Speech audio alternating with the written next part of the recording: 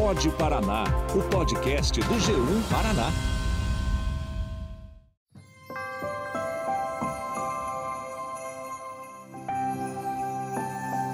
Olá! Músicas, decoração natalina, luzes e preparação para as festas do novo ano que se aproxima.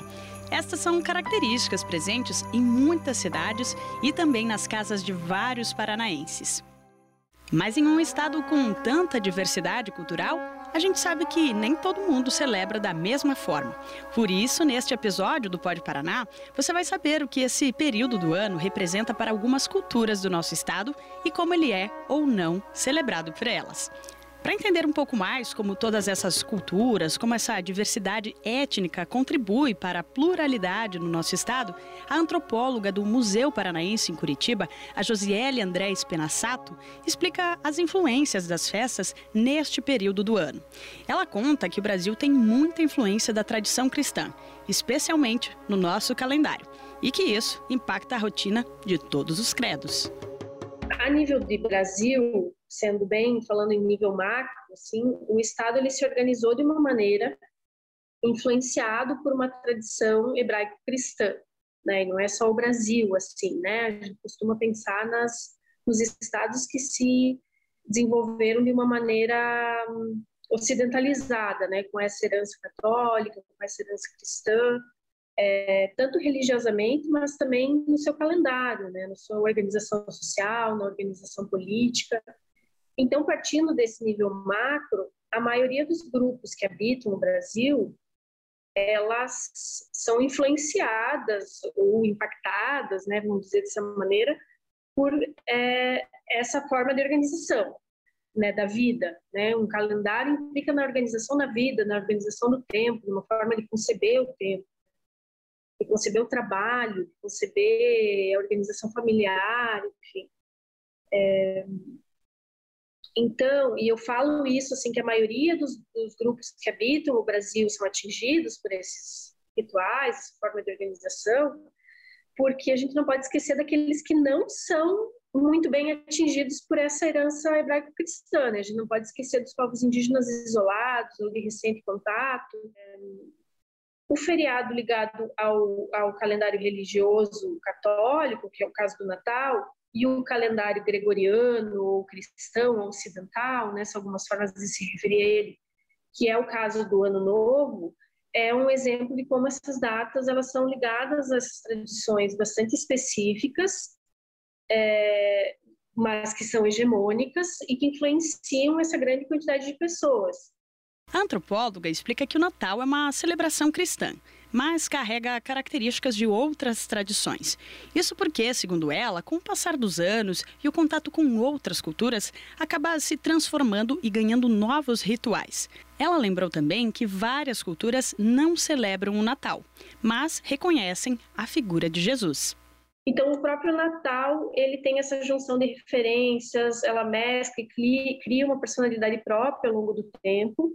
E veja, próprio, dependendo do país também, né, porque um contraste muito grande que vem para a gente no Brasil, que tem uma relação intensa com os Estados Unidos, por exemplo, é essa imagem de neve, de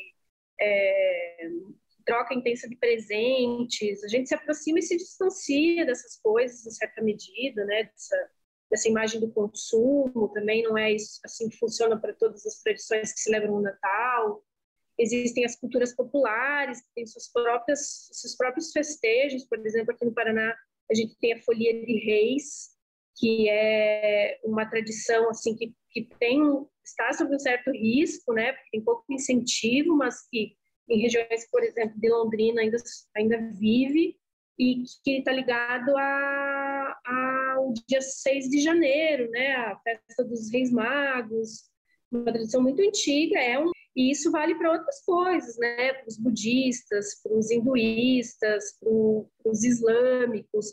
Não celebram diretamente a data, mas reconhecem e respeitam, até porque a figura de Jesus Cristo é uma figura muito forte, muito reconhecida, né? Então, se a data tem essa ligação com Jesus Cristo, esses praticantes, os sacerdotes, enfim, depende como se referenciam aos seus principais líderes, eles reconhecem e respeitam, né? Em muitos casos até participam de celebrações familiares, enfim, famílias compostas por pessoas com diferentes religiões e filiações religiosas, né?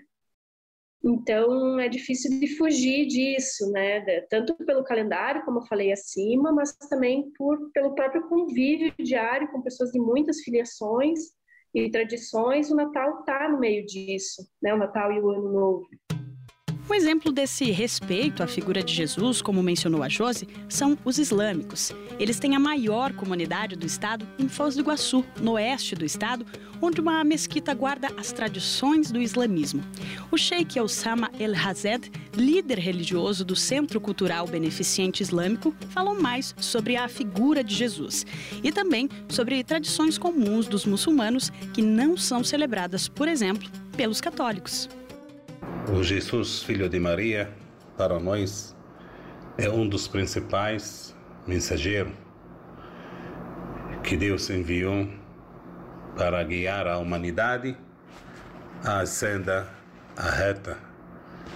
Veio com uma escritura, um livro sagrado, Novo Testamento, Evangelho. Esse profeta, no próprio livro do Alcorão Sagrado, foi mencionado o nome dele mais de 25 vezes. E também o Alcorão Sagrado é o único livro sagrado que tem um capítulo inteiro só sobre a Virgem Maria e como nasceu Jesus de uma forma milagrosa.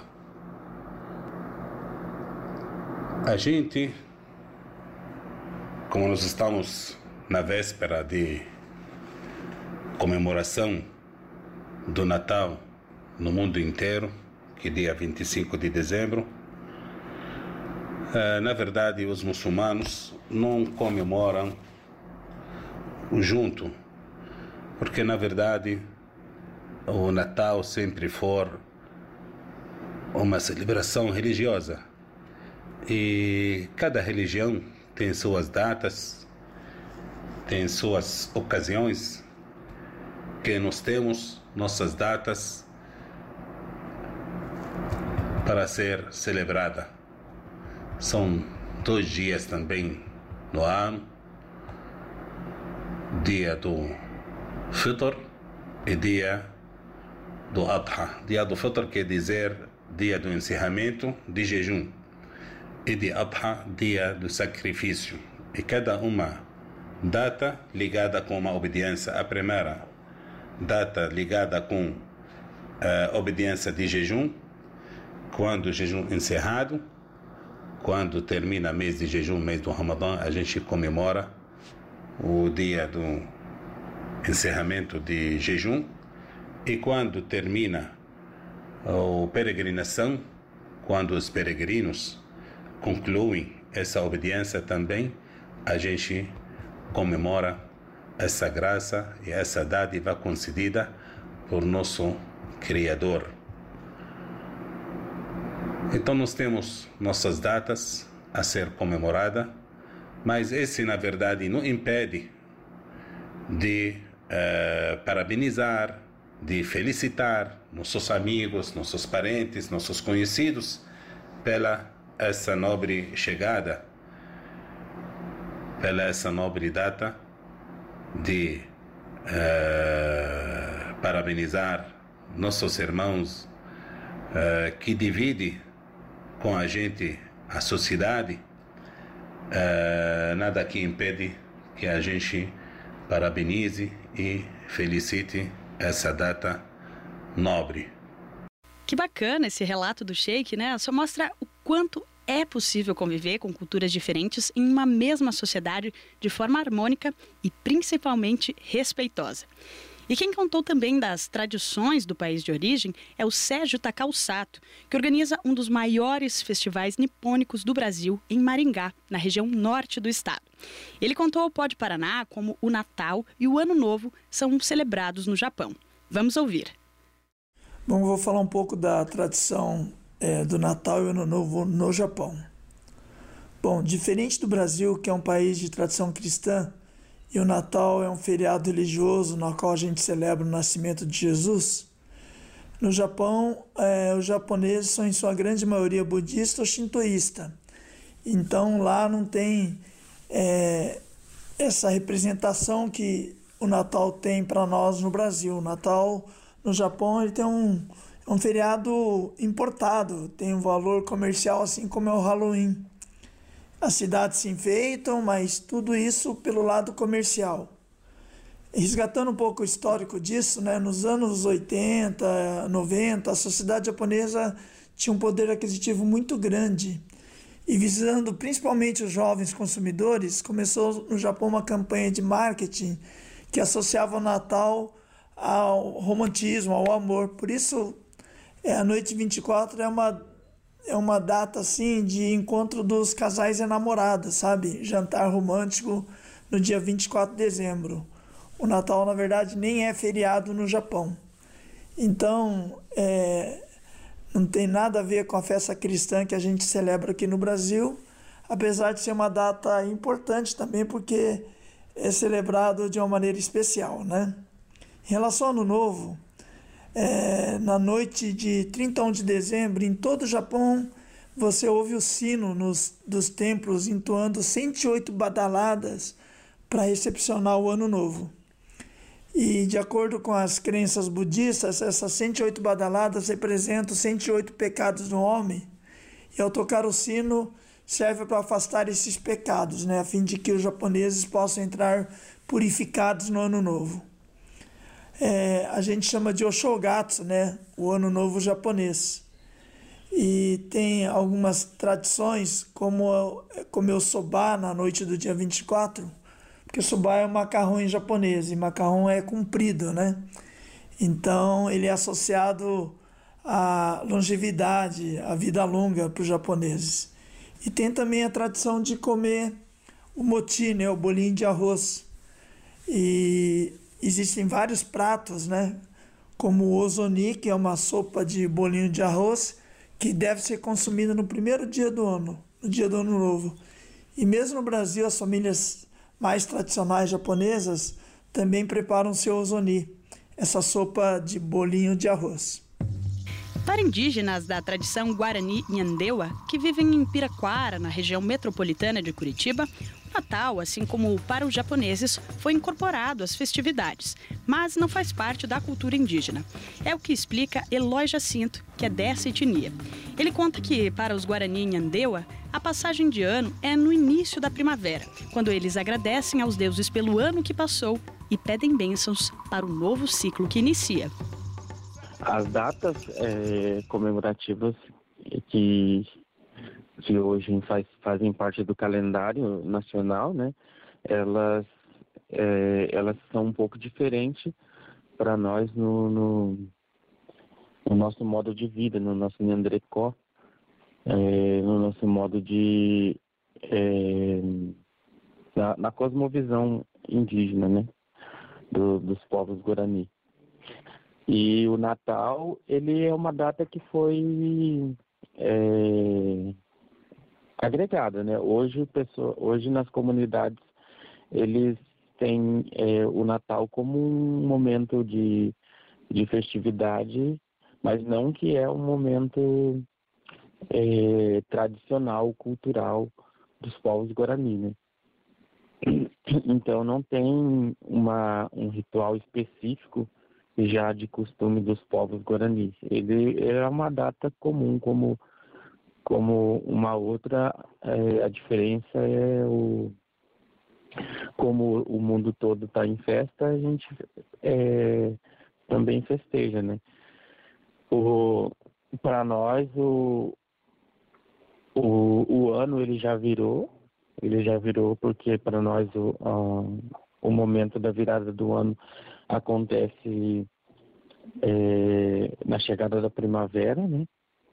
E geralmente ali no mês de setembro, final de agosto, início de setembro, ali a primeira quinzena de setembro, é quando a gente faz a nossa... Aí sim a gente tem os rituais nossos de passagem ali término de um ciclo para a entrada de outro, né? O Arapuaú, que a gente chama. E então a gente faz ali o Mungaraí, que é um rezo, né? E que ele é um rezo de recebimento do ano novo e recebimento também da época do plantio, da época da gente dar o batismo nas nossas sementes que a gente vai colocar na terra e agradecer, né, a Nhanderu. Na comunidade quilombola, a família Xavier, em Arapoti, nos Campos Gerais, última comunidade reconhecida pela Fundação Cultural Palmares, a tradição deles no Natal é o encontro com a família. Na virada de ano, eles vão para Aparecida do Norte orar pela padroeira a quem são devotos, Nossa Senhora Aparecida. Nas tradições africanas, segundo Silmara Xavier, que é uma das integrantes da comunidade, há a festa de São Gonçalo, que foi retomada pelo Quilombo recentemente. E como nós também, da comunidade quilombola, a gente é muito devota de Nossa Senhora Aparecida, então toda virada de ano, toda a família tenta passar em Aparecida, sabe? Lá da cidade de Arapoti, sai 4 ônibus, toda a família, para a gente passar a virada de ano em Aparecida, que esse já é uma tradição que vem há muitos anos da família, sabe? Mas também temos, né, a São Sebastião, pela cultura já que vem do nosso bisavós, e temos São Gonçalo. O São Gonçalo é uma cultura bem antiga do nosso povo, só que ele já tinha se acabado. Então fazia 42 anos que a gente não conseguia mais resgatar dentro da comunidade. Aí, então, em memória dos meus avós, eu consegui resgatar essa festa, sabe? Foi no ano retrasado, e a gente já fez por 3 vezes, sabe, essa festa. Então, também é uma coisa bem cultural para a gente e uma coisa assim que já estava se acabando, né? Porque hoje em dia, muitas poucas pessoas que fazem essa festa e a gente conseguiu resgatar essa cultura. E é uma cultura africana também. Saindo da região dos Campos Gerais e voltando para Foz do Iguaçu, a descendente de ucranianos Anadete Burdelek contou como a tradição, apesar de ser cristã, tem uma data diferente de celebração do Natal. Enquanto o Natal é de 24 para 25 de dezembro para católicos romanos, na Ucrânia a data é celebrada entre os dias 6 e 7 de janeiro pelos católicos ortodoxos. Com o nascimento de Cristo, passou a ser uma das datas mais importantes. Houve um tempo em que os ucranianos comemoravam por um mês. Com o passar dos anos, a festa foi sendo reduzida, mas não menos valiosa. Assim como em outras culturas, os ucranianos também entendem o Natal como uma festa familiar, importante momento de reflexão e oração. A única diferença são as datas. Lá na Ucrânia, a Igreja Ortodoxa e a Greco-Católica celebra do dia 6 para o dia 7 de janeiro. No Brasil, a Greco-Católica, maioria aqui no Paraná, de 24 a 25, e a Ortodoxa mantém de dia 6 a dia 7 de janeiro. Quando chega a noite do dia 24 de dezembro, o sinal que dá início na celebração aparece no alto do céu com um brilho da primeira estrela. Quando ela aparece, já sabemos que é a hora da ceia, e depois seguimos para a missa. Muitas famílias também costumam seguir em casa, levando o cântico natalino que se chama Coloade. Isso ainda acontece muito no interior e as pessoas visitam os mais próximos, os vizinhos e amigos. Geralmente são servidos 12 pratos em homenagem aos 12 apóstolos ou em referência aos 12 meses do ano. Isso varia de acordo com a religião ou costume familiar. Mas algumas iguarias não podem faltar, como o cutiá, um preparo de trigo, mel e semente de papoula. Aqui no Brasil também incrementado com mais açúcar e leite condensado. Esse pode-se dizer é o nosso prato mais típico natalino. Aí depois vem o borscht, vem outras outros pratos, que se for explicar, vai ficar muito extenso aqui. Cada prato tem um significado para a noite natalina. Que seja do dia 24 para o dia 25 ou do dia 6 para o dia 7. Ou até mesmo, eu mesma costumo comemorar as duas datas. Você está ouvindo o Pod Paraná, o podcast do G1 Paraná. No bloco anterior, o Pod Paraná viajou por todas as regiões do estado, mostrando como cada etnia celebra este período do ano. A Josiele, antropóloga do Museu Paranaense, que você ouviu no começo deste episódio, destaca que as culturas passaram e continuarão passando por transformações e que a riqueza cultural está justamente nas diferentes formas de se celebrar e de ver o mundo. Ressaltar, eu acho que para tudo, assim, a gente que vem dessa área das humanidades, né, eu especificamente da antropologia, a gente dá sempre muita atenção à historicidade das coisas, né, então não importa tanto você fazer uma avaliação moral de como as pessoas praticam ou deixam de praticar certas tradições, mas entender como que aquilo se transforma ao longo do tempo, e nem tanto a origem também não é uma preocupação, porque as origens são muito difíceis, ainda mais, né, de tradições assim tão antigas. Então, o mais importante é você pensar nas transformações que as coisas passam ao longo do tempo e como que as pessoas efetivamente nos seus cotidianos, nos seus momentos até de intimidade, de sociabilidade do dia a dia, praticam essas coisas e pensam, né? Os grupos, eles têm as suas próprias filosofias. Então, eu acho que esse se deparar com os diferentes pensamentos e formas de praticar o mundo de outras culturas é uma forma da gente se enxergar, mas não se enxergar para reconhecer aquilo que a gente gostaria de reconhecer, é para não se reconhecer mesmo, é para mexer, é para balançar as nossas estruturas, né? Acho que essa é uma das principais riquezas da diversidade cultural. E com estes relatos de várias partes do Paraná, eu finalizo este episódio agradecendo pela sua companhia até aqui. Que independentemente da sua crença ou credo, que a magia que toma conta deste período possa nos unir cada vez mais e que o respeito esteja sempre presente nas nossas tradições. Eu lembro que, para sugerir algum assunto para os próximos programas, é só baixar o aplicativo Você na RPC. Por lá, além das sugestões, você também pode interagir com a gente, mandar fotos e muito mais. Até a próxima! Este episódio foi produzido e apresentado por Giovana Giombelli. A finalização é de Thiago Ferreira e a edição é de Ana Krieger. Na coordenação estão Bibiana Dionísio e Carlos Eduardo Guimarães. Na direção de jornalismo, Luciana Marangoni. Você ouviu o Pod Paraná, o podcast do G1 Paraná.